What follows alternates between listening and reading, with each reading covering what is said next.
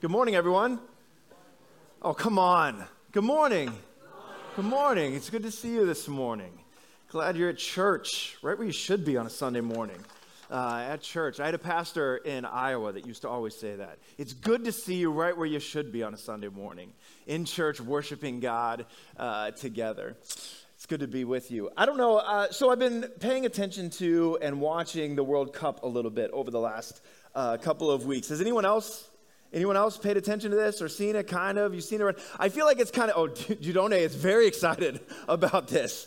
And so, I know that there's some people in the room, you live for this, right? Like this is the best thing that happens every 4 years. Caleb's all fired up about it. I know he's trying not to check the scores right now if there's a game going on. And so it's an exciting thing for the world. I tend to know a lot more about, football than I do football, but I do enjoy watching the World Cup when it happens. There's something interesting about this event, particularly this year, I think, and that is that there's the ideal of what something like the World Cup represents. There is this picture of what it could be and should be. And I think that comes through, like after the match, see, I used the right word there, match. I'm very excited about that. After the match between the U.S. and the Iranians, when some of the Iranian players were very upset that they had lost and wouldn't be advancing into the round of 16, people were frustrated that a country that calls it soccer would even advance through group stage. But there was a picture that went viral of one of the U.S. players embracing and hugging one of the Iranian players. And one of the things that people loved about that picture is they said, this is what it should be. This is what it should be, that people around the world can come together, they can compete with one another, and at the end of the day recognize that we're all humans. I would say we're all made in the image of God, and that we are and should be at peace with one another and one with another. And FIFA, the organization that creates the World Cup and oversees the World Cup, one of their values, if you go to their website, is to protect positive values in football. And in fact, in 2020, they created a new human rights committee so that they would uphold and stand for justice and human rights within the organization. So that's the ideal. That's what people want it to be, and they feel like it should be. But the reality, and I've noticed this even more probably this time, the reality of what's happening in the world and even within the organization is something much different, isn't it? Because the World Cup is taking place in a country called Qatar, and people are bothered because that is a nation where people feel like there's human rights abuses, where things are not being handled the way that they should. Right before the match with the U.S., Iran called for the United States to be kicked out of the World Cup because, as you may know, there's big protests happening in the nation of Iran against the government. And so the United States on social media posted an image of the Iranian flag without the Islamic Republic's emblem. And so the officials in Iran, right before the match, called for the U.S. to be thrown out of the World Cup. The German team protested against FIFA and the nation of Qatar before their match by covering their mouths as if they're being silenced in what they want to say. And the EU, in fact, condemned Qatar for human rights violations. Outlets like The Guardian said that migrant workers were used to construct the stadiums, and multiple places have reported that hundreds, if not thousands, of those migrant workers died in deplorable conditions just to build these stadiums. So there's the ideal of what we want this to be. Nations coming together, showing love for one another. There's this ideal of what we want it to be within the organization. And then there's the reality of the unrest that exists in the world.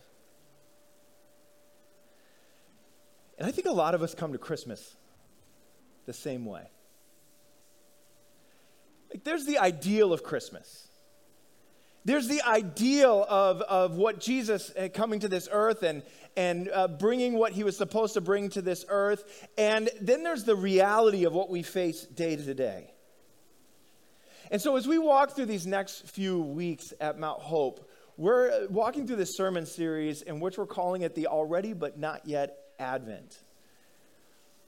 Meaning we're going to talk and press into this reality that yes, Christ has come. And yes, when we celebrate Christmas and we remember this time, we remember the birth of Jesus Christ, the Messiah. And yet, there is work that continues. This morning we started our Advent candle wreath here, and we lit the candle of peace, as Andrew just reminded us.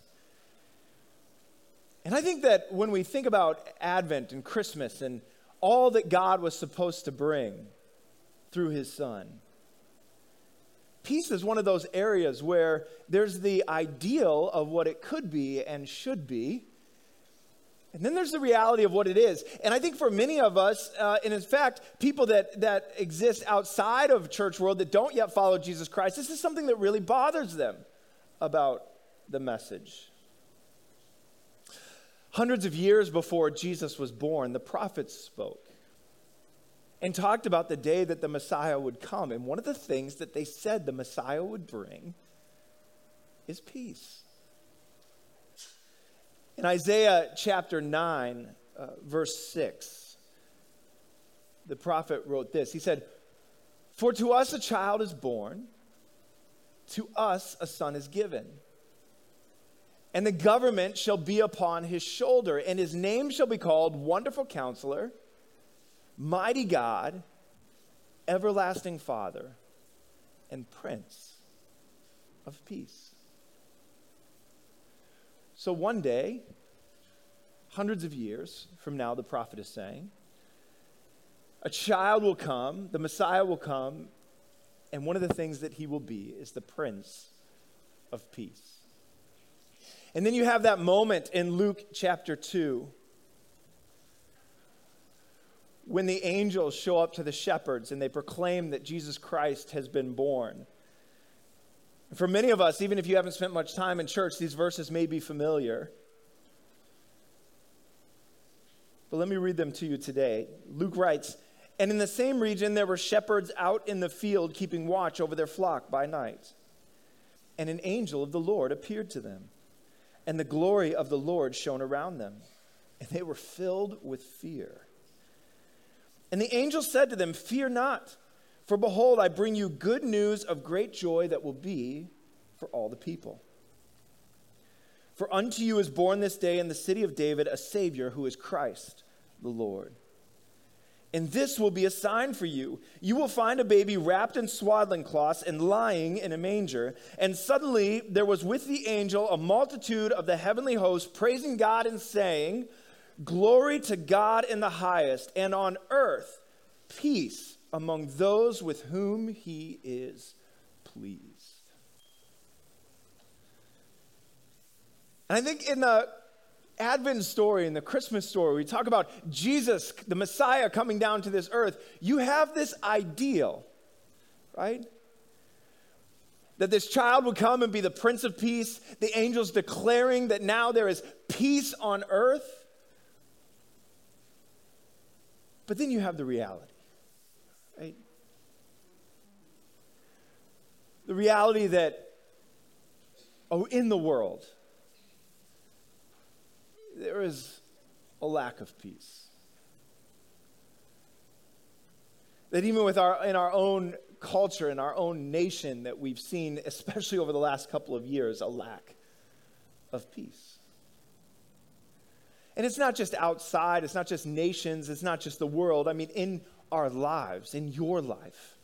I don't know whether it's within your family, or if it's at work, or if it's in the classroom at your school. But there are all of these places where things just don't feel like the way that they should feel. But there is a lack of peace.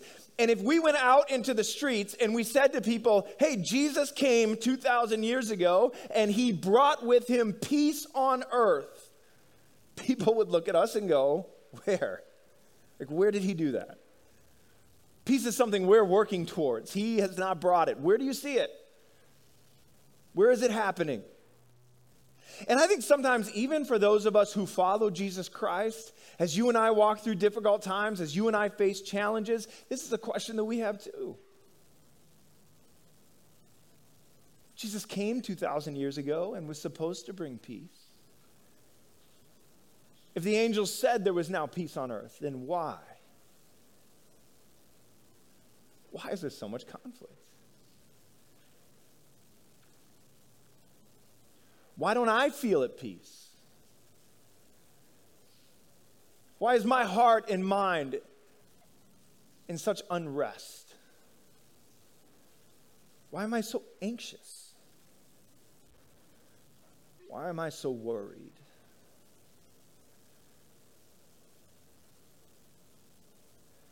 It can cause a lot of people to question the whole thing. Like, I'll just go off and find peace somewhere else because this isn't working.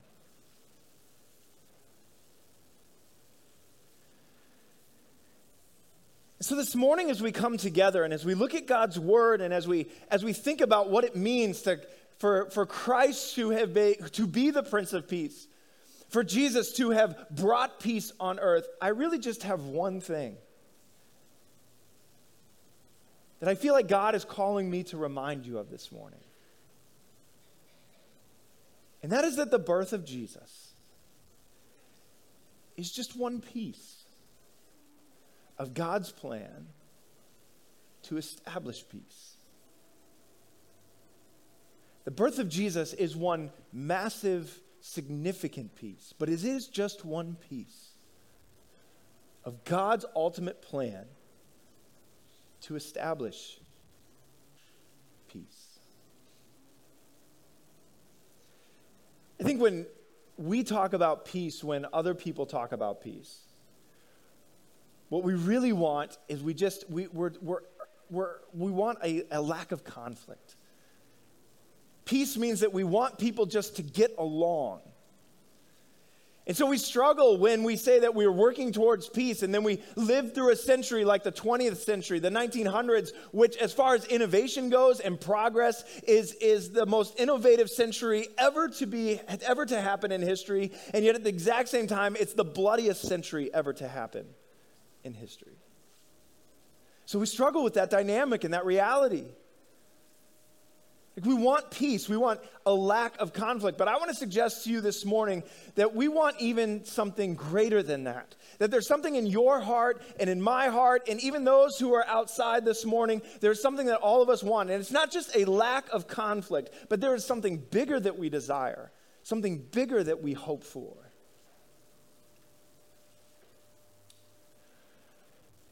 You know, this afternoon, our daughter, Caitlin, has her first basketball game.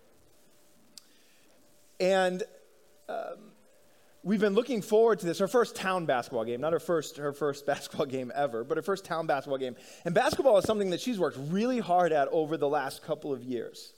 It's something that she's put a ton of energy and effort into, something that she's really just come to enjoy, and it's something that she's gotten pretty good at. In fact, they had tryouts for the town of Burlington where we live, and she made the first team, and is supposed to be a starter in the game this afternoon. They're playing the hardest team in their league, and so she's all excited. And a couple of days ago, something happened. She was running through the house and hit her hand on the door frame, and we found out yesterday that she fractured her pinky finger. And here's the thing. Before we went and got the x-ray on her hand, we were very concerned. Is it broken? Is it not broken? Should we get it x-rayed? Should we not get it x-rayed? If we get it x-rayed and it's broken, then she probably have to sit out the game, but could she play on it? Would she do any more damage? There were all these things that were going on through our heads. And so finally we go and get it x-rayed, and now we have peace because we know. We know that it's broken. We know she can't play. Peace. But we actually want something more than that. We don't want to just know that it's broken. We want it restored. We want it to heal. We want her hand to be made whole. And so next week, we'll go talk to an orthopedist and we'll figure out how do we make sure that her hand is restored to the way that it's supposed to be. And you and I, in our world, want something more than just a lack of conflict. We don't just want peace treaties that stop people from fighting with each other. We actually desire and yearn for something greater than that. We want things to be restored. It's like in a marriage. You don't want to just stop fighting with each other if you're at odds with each other. That could be peace. One lives in the attic and one lives in the basement and you have peace. That's not what you want. Boy, that hit home, I guess. So you have peace, but that's not what you want. You want restoration. I want restoration. Relationship to be made whole and be made right. We don't want just nations not to bomb each other. We want people to get along, and we want things to work the way that they're supposed to work. And it's important that when we talk about peace, we understand what the Bible means, what God means when he talks about peace. The word that gets translated out of Scripture into the word peace in English, in the Hebrew, in the Old Testament, it's the word shalom. And in the Greek, in the New Testament, it's the word eirene. And those two words, they get translated into peace. And when we think of peace, we think of, just nothing bad happens. Everything's fine. There's no conflict. But those words, especially the word shalom, actually speak to something greater than that. It speaks to the restoration of all things. It speaks to things being exactly the way that they're supposed to be. Like Job in the Old Testament, he says his tents and his household are in a state of shalom because he's counted his flocks and nothing's missing. It's not just the absence of bad things. It's that everything is the way it's supposed to be.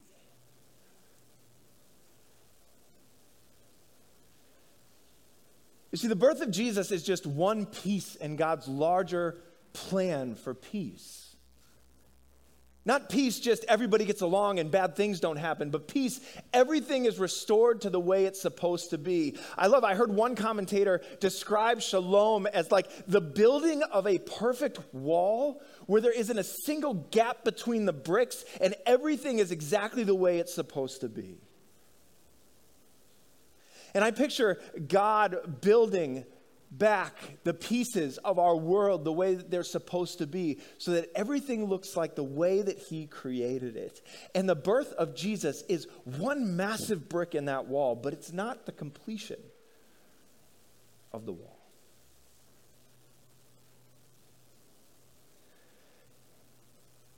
You can trace the loss of peace in our world all the way back to the beginning. Where in the beginning, God created the heavens and the earth, and he created everything the way it was supposed to be. God spent 6 days creating, and at the very end, once he had created Adam and Eve, he looked at it, and the scripture says that he saw it, and it was very good in his eyes. Everything was the way it was supposed to be. And then Adam and Eve went their own way and disobeyed God and sin into the world. And you and I, each one of us, have gone our own way, and sin continues to affect our world. And when sin entered the world, it was like the pieces of this perfect picture were shattered. You ever pick up a puzzle of 1,000, 2,000, maybe you're ambitious, you do this over the holidays, 5,000 piece puzzle, and you open up that box, and on the box you have this perfect picture of the way that this puzzle is supposed to be. And yet you open up that box and you dump it out on the table, and there's all the pieces. Some of them flipped over. Some of them, if it's a brand new puzzle, they got that puzzle dust on them that you got to wipe off. You're looking around for the edges just so you can try and get started and put this thing together the way it's supposed to look.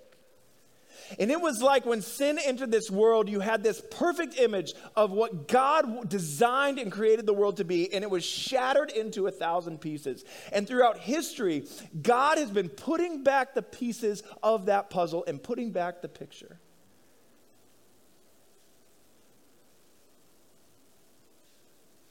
When Jesus comes, an important stone in that wall is laid. An important piece of that puzzle is put into place. And what happens in that moment is not that the world is made exactly the way it's supposed to be again, but that God opens up the door through his Son for you and for me to have peace with him. Not that you would have perfect peace through every single day of life, because that part of the story has not yet been written. But that you and I could have peace with God. This is the way the Apostle Paul says it in Romans chapter 5. He says, therefore, since we have been justified by faith, we have peace with God through our Lord Jesus Christ. And he says later in that chapter, he says, for if while we were enemies, we were reconciled to God by the death of his Son, much more, now that we are reconciled, so shall we be saved by his life. Because of the reality of sin in the world, you and I are at odds with the God who created us and loves us. And the birth and life and death and resurrection of Jesus Christ, and your willingness to accept that as forgiveness and reconciliation of your sin in your own heart and life opens up the door for there to be peace between you and God. That's why when you sing Hark the Herald Angels Sing this year, I want you to pay attention to the last line of the first verse, because we sing these songs over and over and we put them on our speakers and we don't even necessarily understand exactly what they're saying. But the theological truth in the first verse of that song, and actually throughout that entire hymn, is so powerful to pay attention to. Hark the herald angels sing, glory to the newborn king, peace on earth and mercy mild. And what do they mean by that? That God and sinners, through the birth and life and death and resurrection of Jesus Christ, are reconciled. And if you want to start a path to peace, I mean true peace, it has to start with you being at peace with God. Has to start with you being reconciled to God. And my biggest question for you this morning is, have you done that?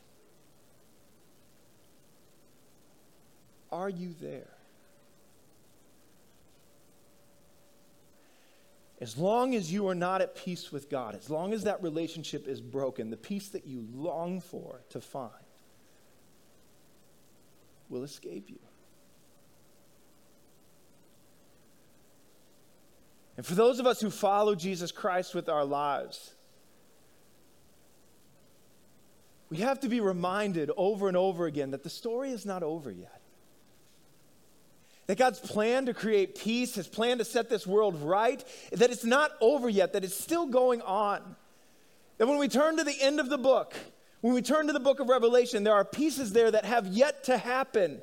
It's not like the story is complete. So often we talk about the birth and the death and resurrection of Jesus Christ, and we talk about it at Christmas, and we talk about it at Easter, and we talk about things that happened a long time ago, and we forget that the story is not over yet, that we're in the middle of it, that there's still chapters that are written that have yet to take place. So we go to the end of the book. In Revelation chapter 21, and we read, John writes, then I saw a new heaven and a new earth. For the first heaven and the first earth had passed away, and the sea was no more. And I saw the holy city, the new Jerusalem, coming down out of heaven from God, prepared as a bride adorned for her husband. And I heard a loud voice from the throne saying, behold, the dwelling place of God is with man. He will dwell with them, and they will be his people, and God himself will be with them as their God. He will wipe away every tear from their eyes, and death shall be no more.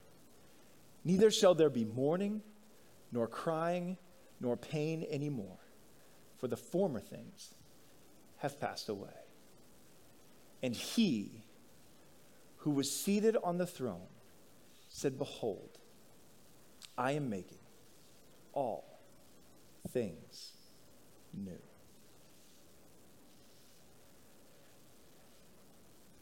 See, peace is something more than just the absence of conflict. Peace is the absolute restoration of things to the way that they are supposed to be. And God is in the middle of a plan. We are in the middle of the story where God is taking all things and making them new. And there will be a day when God sets everything back to the way it's supposed to be, when the wall is complete. But right now, in the midst of the story, it is our opportunity to come and have peace with God through Jesus Christ.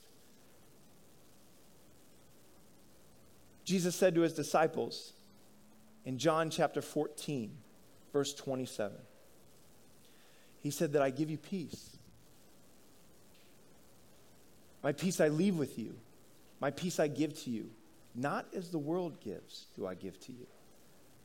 Let not your hearts be troubled, neither let them be afraid. Jesus said to his disciples, I don't give you peace like the world gives. Like everything's fine for now. I give you ultimate peace. The promise that I will make everything right. Paul, the apostle, when he was in jail, he wrote to the church in Philippi, and he talked about peace that passes all understanding, which guards his heart and his mind in Jesus Christ.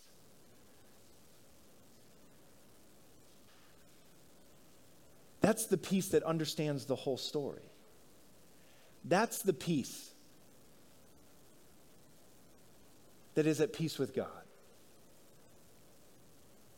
See, the peace that God gives you and the peace that passes all understanding is not the peace that if you follow Jesus, everything in your life will be perfect every single day, that there'll be no conflict and that everything will be made right. But the peace that God offers through Jesus Christ is that you can be in relationship with him and that you can be a part of the entirety of the story.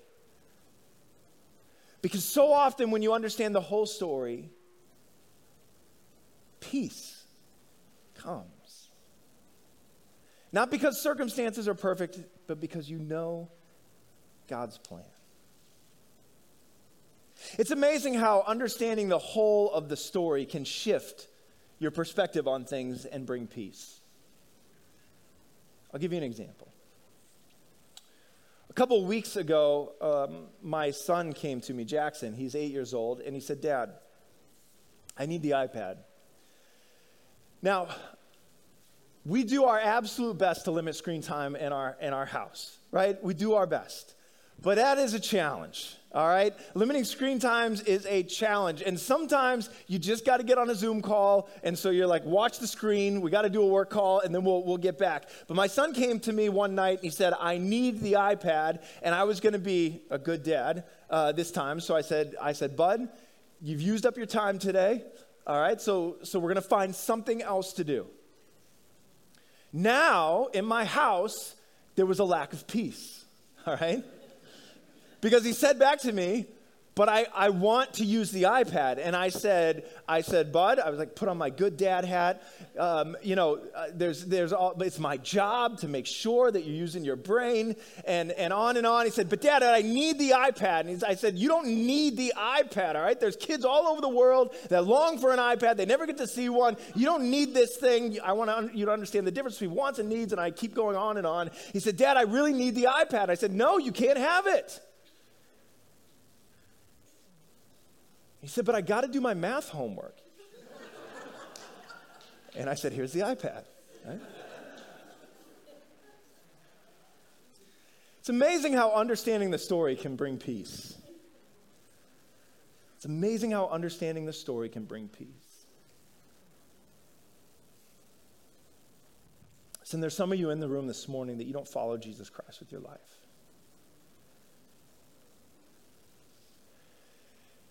And you've tried every single thing that you can think of to find peace.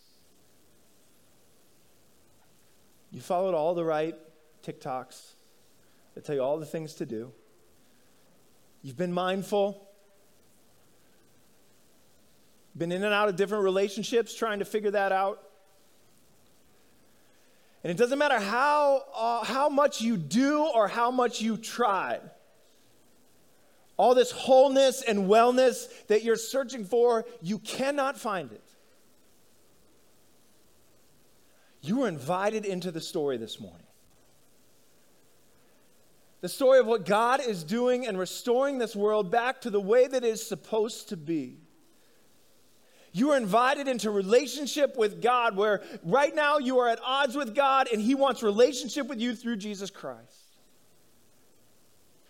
You are invited to embrace that this morning and experience what it looks like to have peace in the midst of the storm, because you are a part of the entire story. And for some of you this morning, you followed Jesus Christ for a while, but you're getting wearied and tired of how much conflict there is in life, how the lack of peace that you experience day to day.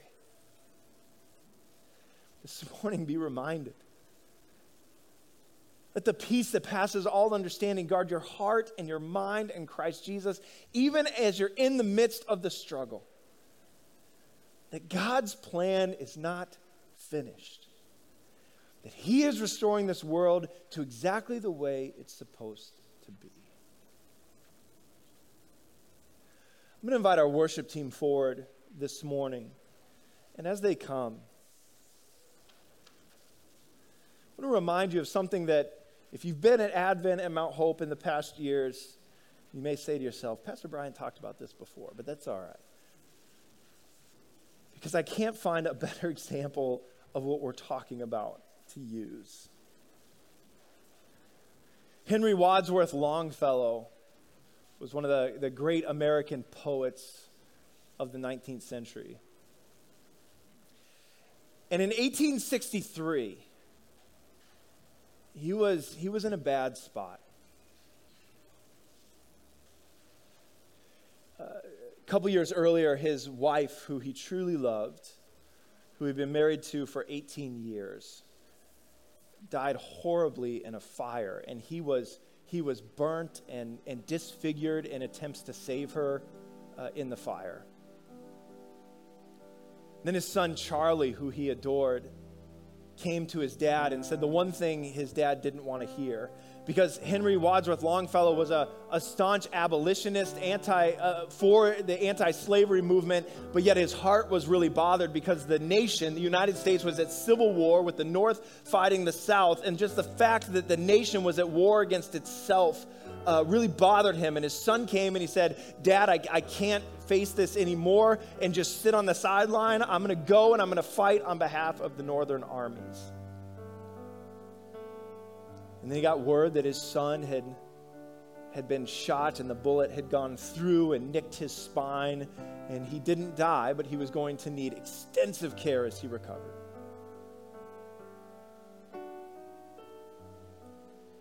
And so with his wife now gone on Christmas Day of 1863 and his son severely injured,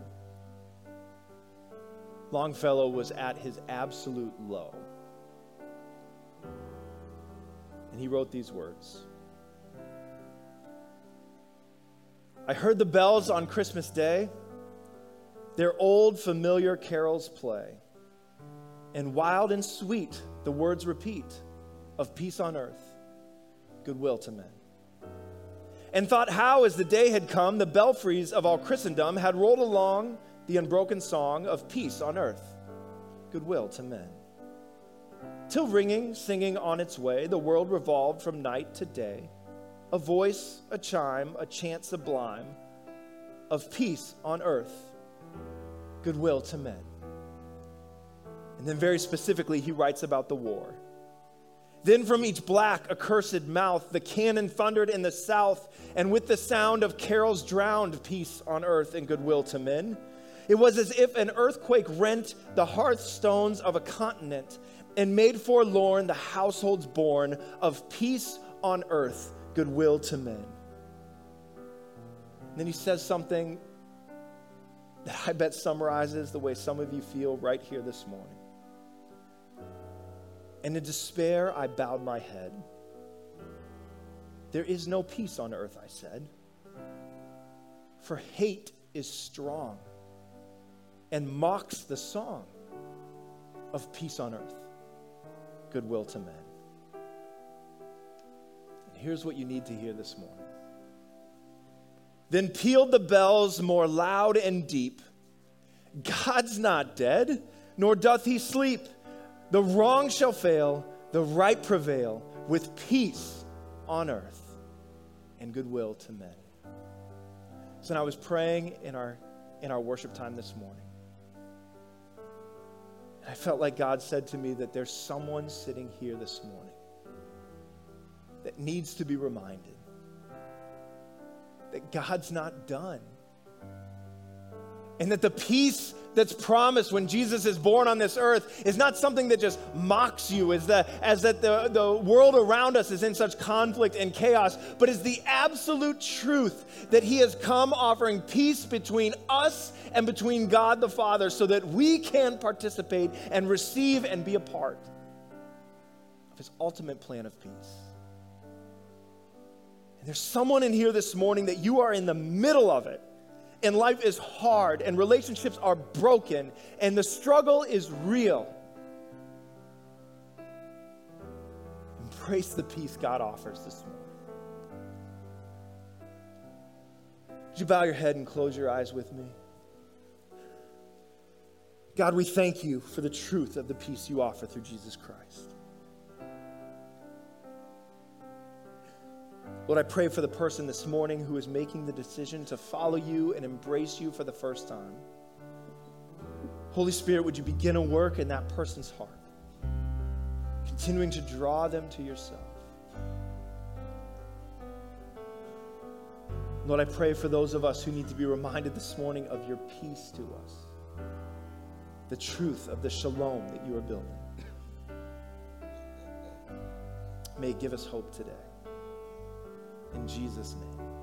I'm going to invite you, if you would, just to stay seated, to keep your heads bowed, your eyes closed, and just listen to these words. And whatever it is you need to lay before the Lord this morning, do that during this time.